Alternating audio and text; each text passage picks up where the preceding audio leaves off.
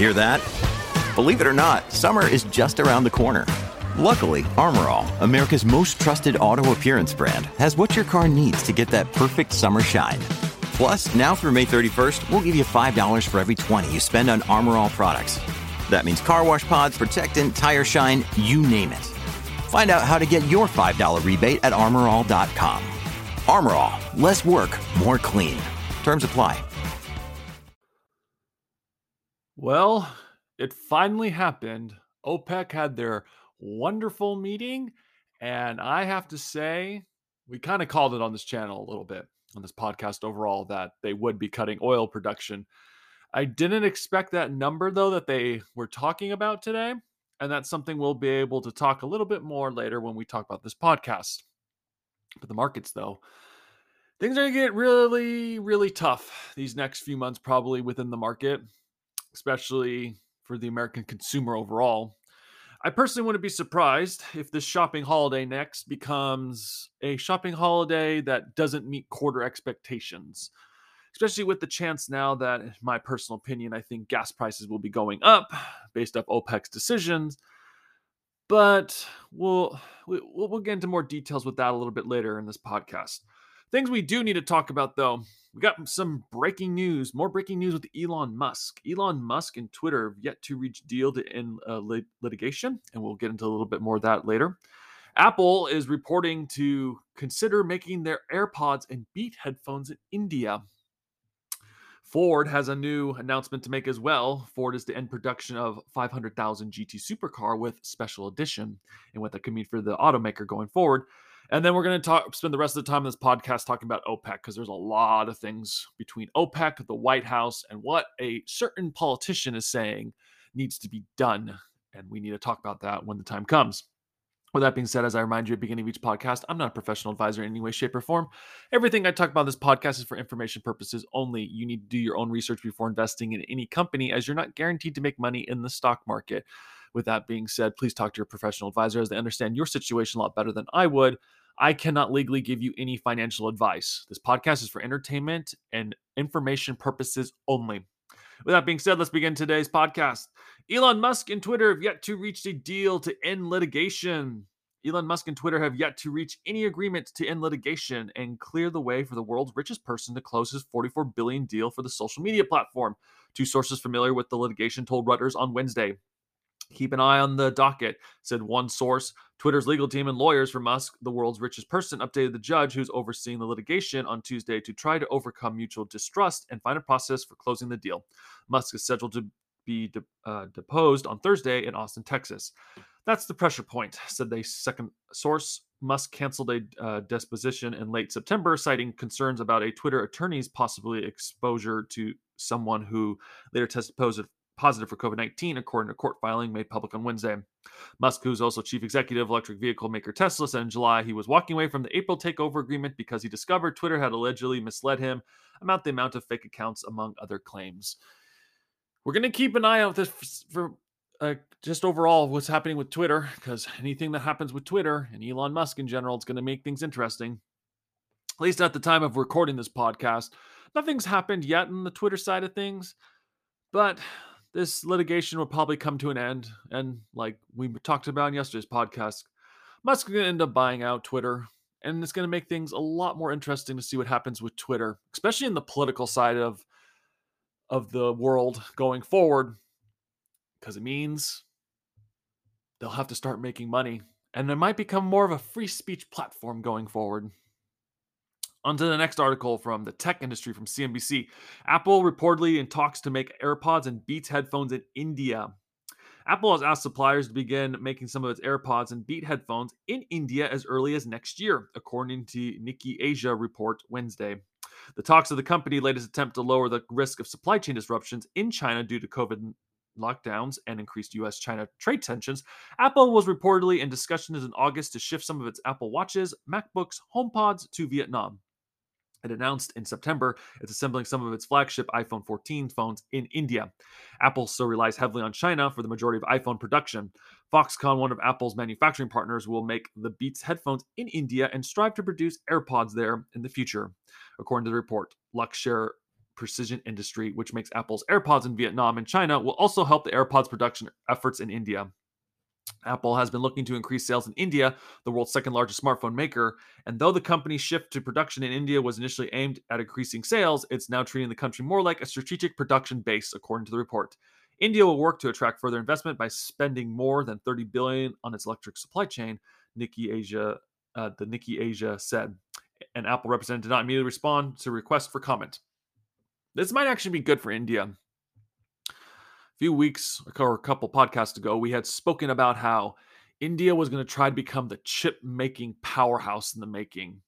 And this could technically help start that process a lot sooner, especially if Apple realizes that, hey, we can be able to get the engineers that we need and the workforce that we need to be able to make our products and services.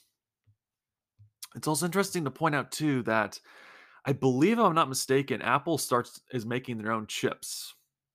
I believe. I could be wrong on that. But at least as of right now, this move of Apple moving to India for at least some of its products and services, I personally wouldn't be surprised if Apple moved a little bit more of their productions for the Macs and the PCs to India as well. It'd be a smart move for them in the end to be able to use China and India, especially since China's still in lockdown mode. Even Jim Cramer says one of the reasons why the market isn't going to rebound soon is because of the COVID lockdowns in China still.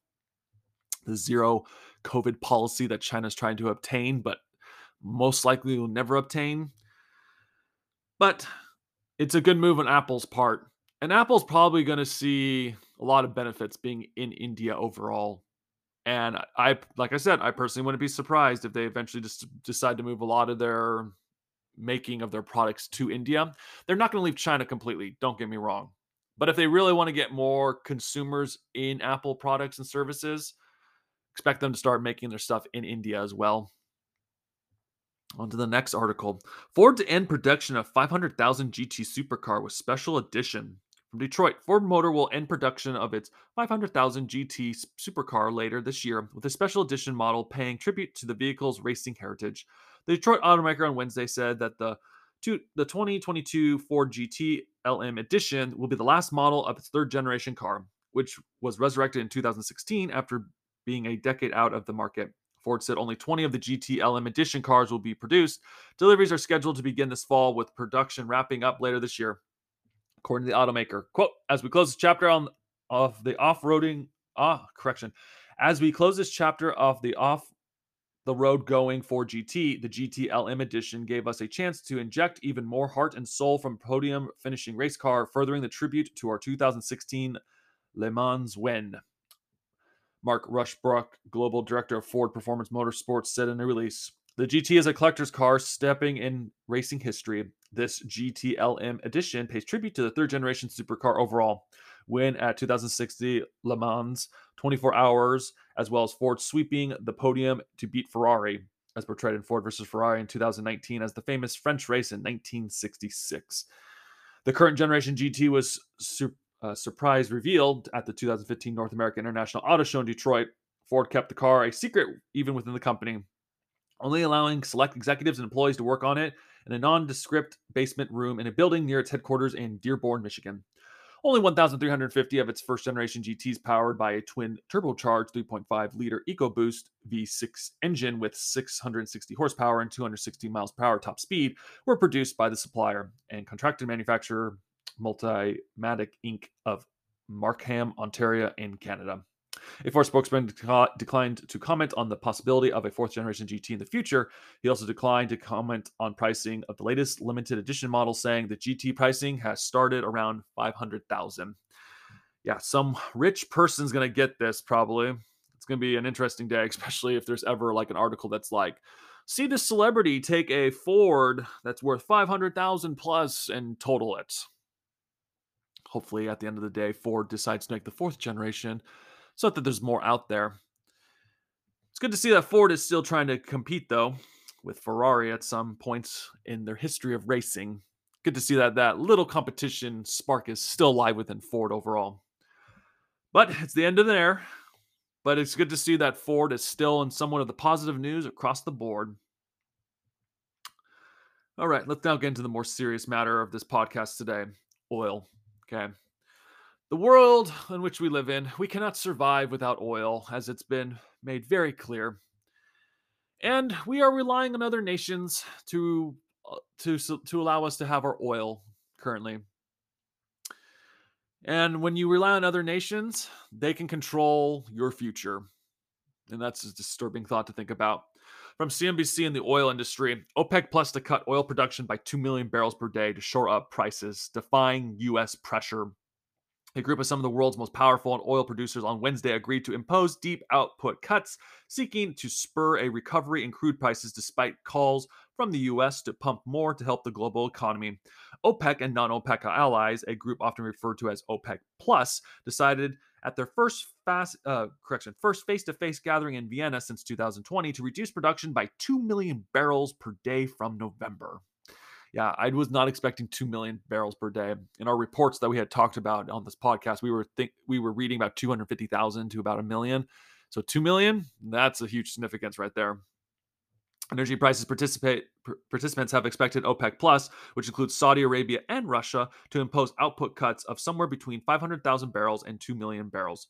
The move represents a major reversal in production policy from alliances, which slashed output by a record 10 million barrels per day in early 2020 when demand plummeted due to the COVID-19 pandemic. The oil cartel has since gradually unwound those record cuts, albeit with several OPEC Plus countries struggling to fulfill their quotas. Oil prices have fallen to roughly $80 a barrel from more than 120 in early June, amid growing fears at the prospect of a global economic recession. The production cut for November is an attempt to reverse this slide, despite repeated pressures from U.S. President Joe Biden's administration for the group to pump more to lower fuel prices ahead of the midterm elections next month. Midterm elections are coming up, and Joe Biden and his presidency is pretty much screwed at this point.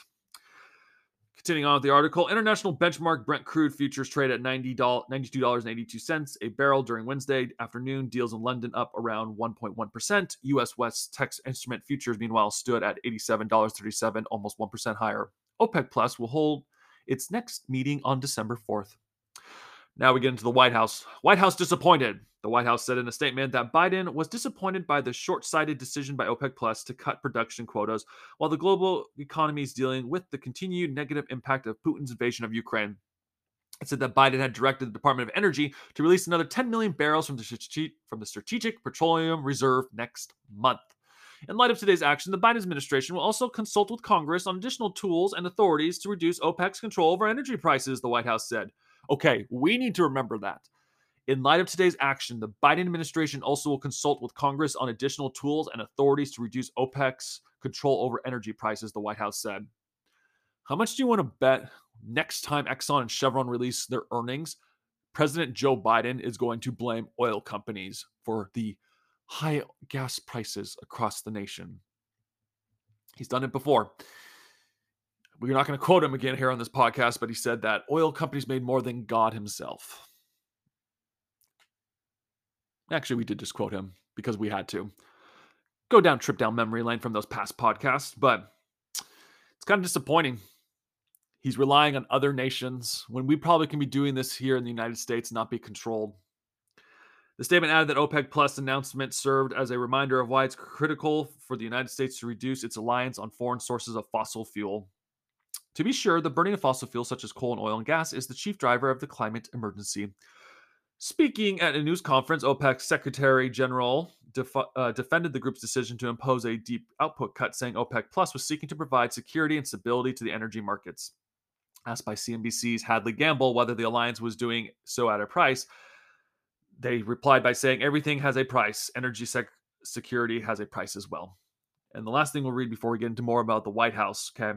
It says selfish motivated. Energy analysis said that the actual impact of the group's supply cuts for November was likely to be limited, with unilateral reductions by Saudi Arabia, the United Arab Emirates, Iraq, and Kuwait likely to do the main job. What's more, analysis said that currently difficult for OPEC Plus to form a view more than a month or two into the future, as energy markets, the uncertainty of more European sanctions on non-OPEC producer Russia, including on shipping, insurance, price caps, and reduced petroleum imports. In his own words, OPEC's mission is to ensure an adequate pricing environment for both consumers and producers. Yet the decision to reduce output in the current environment runs counter to the objective. Yeah, they're probably doing it because they want to make more money. because they realize that the demand is still going to be high for a while. And if they cut production, they can say, hey, we need more money if we want to be able to give you more oil. Okay. Because on the politics side of things in the White House right now, it says White House lobbying fails to prevent OPEC plus production cuts. And there's a kind of information's kind of a little skewed at times, it seems like, maybe. Says Washington, a desperate last-ditch effort by the Biden White House to convince OPEC Plus members to vote against a proposed production cut at Wednesday's meeting in Vienna failed, as the oil-producing cartel announced a larger-than-expected output of 2 million barrels per day. Shortly after the announcement, President Joe Biden told reporters at the White House that he thought the cut was unnecessary, although he said that he had yet to see all the details. Yeah, it's going to be interesting to see how he reports on this later when he actually talks about it in his briefings. Following Biden's remarks, White House officials said that the president was disappointed by the short-sighted decision by OPEC Plus to cut production quotas while the global economy is dealing with the continued negative impact of Putin's invasion of Ukraine. Until Wednesday, the White House had avoided making any public comments that suggested there was friction between Washington and leading OPEC member states. But behind the scenes, members of the Biden administration have been pulling out all the stops, reaching out to partners in the Persian Gulf and warning of drastic consequences to the global economy if the production cuts was announced, according to multiple people familiar with the situation. The White House even tried unsuccessfully to enlist companies to speak out against a production cut, according to people who asked to remain anonymous to describe private conversations. Wednesday's announcement was OPEC's first major output cuts. It's early, the coronavirus in 2020. We've talked about that a little bit. This is where things, the midterms, it's all about the midterms right now in oil. With U.S. midterm elections just a month away, any increase in gasoline price resulting from higher oil prices would be political gift to Republicans who have blamed Biden for the record high gas prices brought on primarily by Russia's invasion of Ukraine. As a member of the expanded OPEC Plus group, Russia is poised to benefit significantly from the decision made at Wednesday's meeting, which was attended in person by Russian Deputy Prime Minister. The Kremlin is heavily dependent on oil export revenue to fund its war in Ukraine, and its own petroleum production has fallen since the start of the invasion.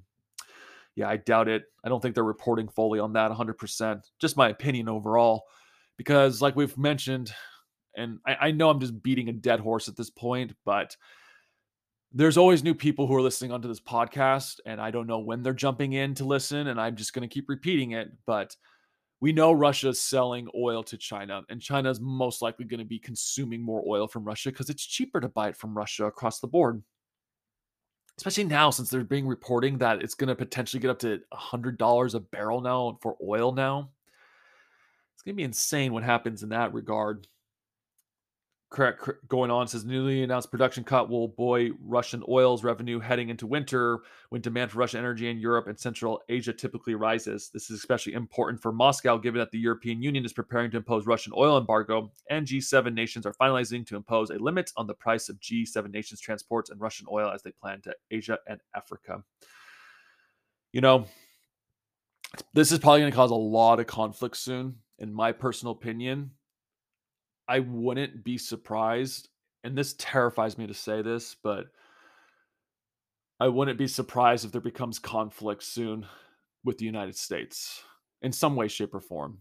Because we're going to have a lot of issues if our gas prices keep going up within our own country.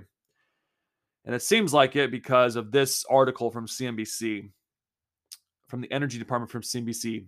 Time for U.S. to reevaluate Saudi relationship, Senator Chris Murphy says ahead of OPEC output cut.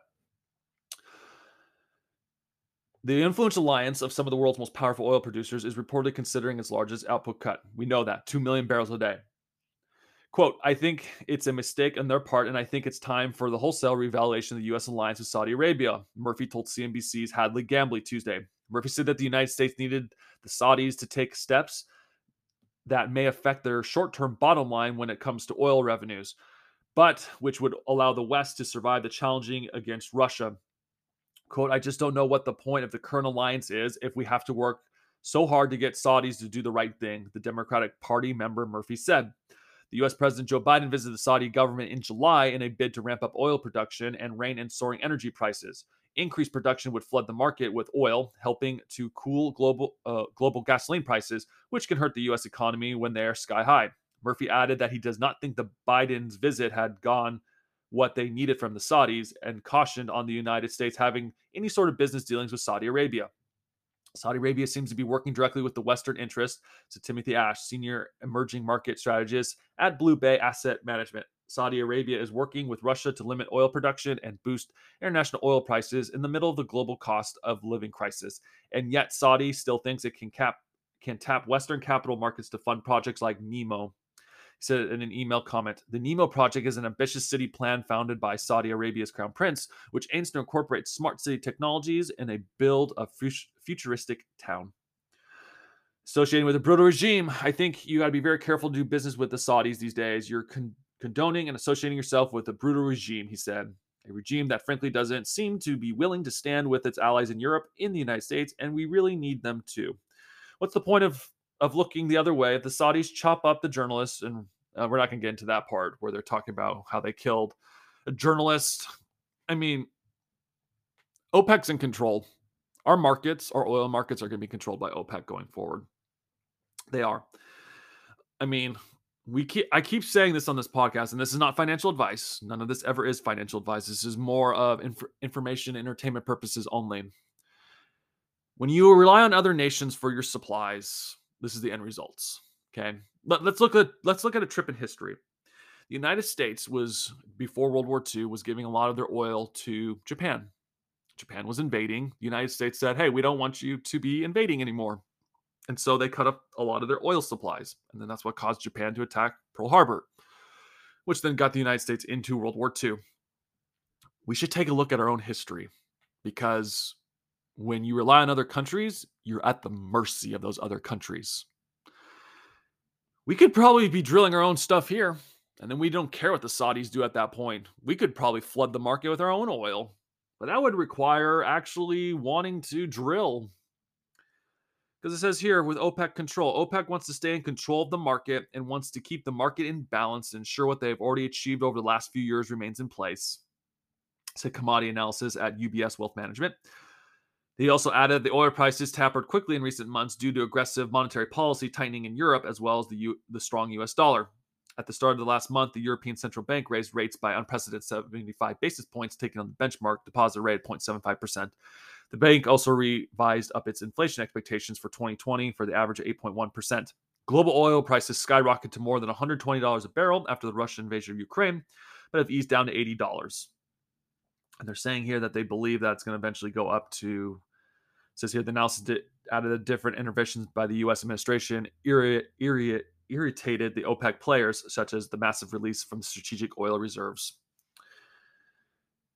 Get ready for a fun winter for my fellow podcast listeners around the world. We're going to be affected by this. We will be. In California, we're definitely going to be feeling this. Gas prices are most likely going to be going up in California. I mean, it's already at $6 again. It's starting to remind me of early summer months when gas prices were close to $7 a gallon. And now we're having to go through this again. We just don't seem to learn. We should not be relying on other countries. We should be trying to become more energy independent. And energy independent also means drilling our own oil on our own lands. It's everywhere. Well, not really everywhere. It's just the technology has changed to a point to where we can be able to do what we need to in order to survive. We should not be relying on these other countries. But this is where we're at. Oil companies are going to continue to make a lot of money. They will be. Especially, I believe, Saudi Aramco. They're probably going to crush earnings again this coming quarter. And I firmly believe they'll crush their earnings the next quarter too. And we'll continue to keep reporting on every event that's happening with oil, because here's the thing that's going to get really interesting. How the market goes going forward will almost be determined, not 100%, but a lot of it could be determined by the outcome of this midterm election in the United States now. It will be. A lot of people are going to be super fed up with having to pay really high prices at the pump. Democrats are fearing. Republicans might have a little bit of fear. But at the end of the day, gas prices do affect midterm elections. And the midterm election is coming up. It's probably less than a month away now, if I'm not mistaken. And things are going to get chaotic. Oil companies will make a lot of money. And a lot of politicians hopefully will be unemployed soon. And hopefully by then, we'll start doing the right thing by not relying on other countries for their oil and resources. That being said, fellow podcast listeners, I hope you've enjoyed listening to this podcast today. Thank you for so much for listening to it today. If you've enjoyed it, please like and subscribe to this podcast. As every like and subscription we get to this podcast helps grow our channel, so we're able to keep talking about events that are still happening within the stock market. Please share with friends or family, as they might enjoy it as well, and they might be able to share with their friends or family as well to continue to help grow this podcast. With that being said, fellow podcast listeners, thank you so much for listening to today's podcast today. Thank you and goodbye.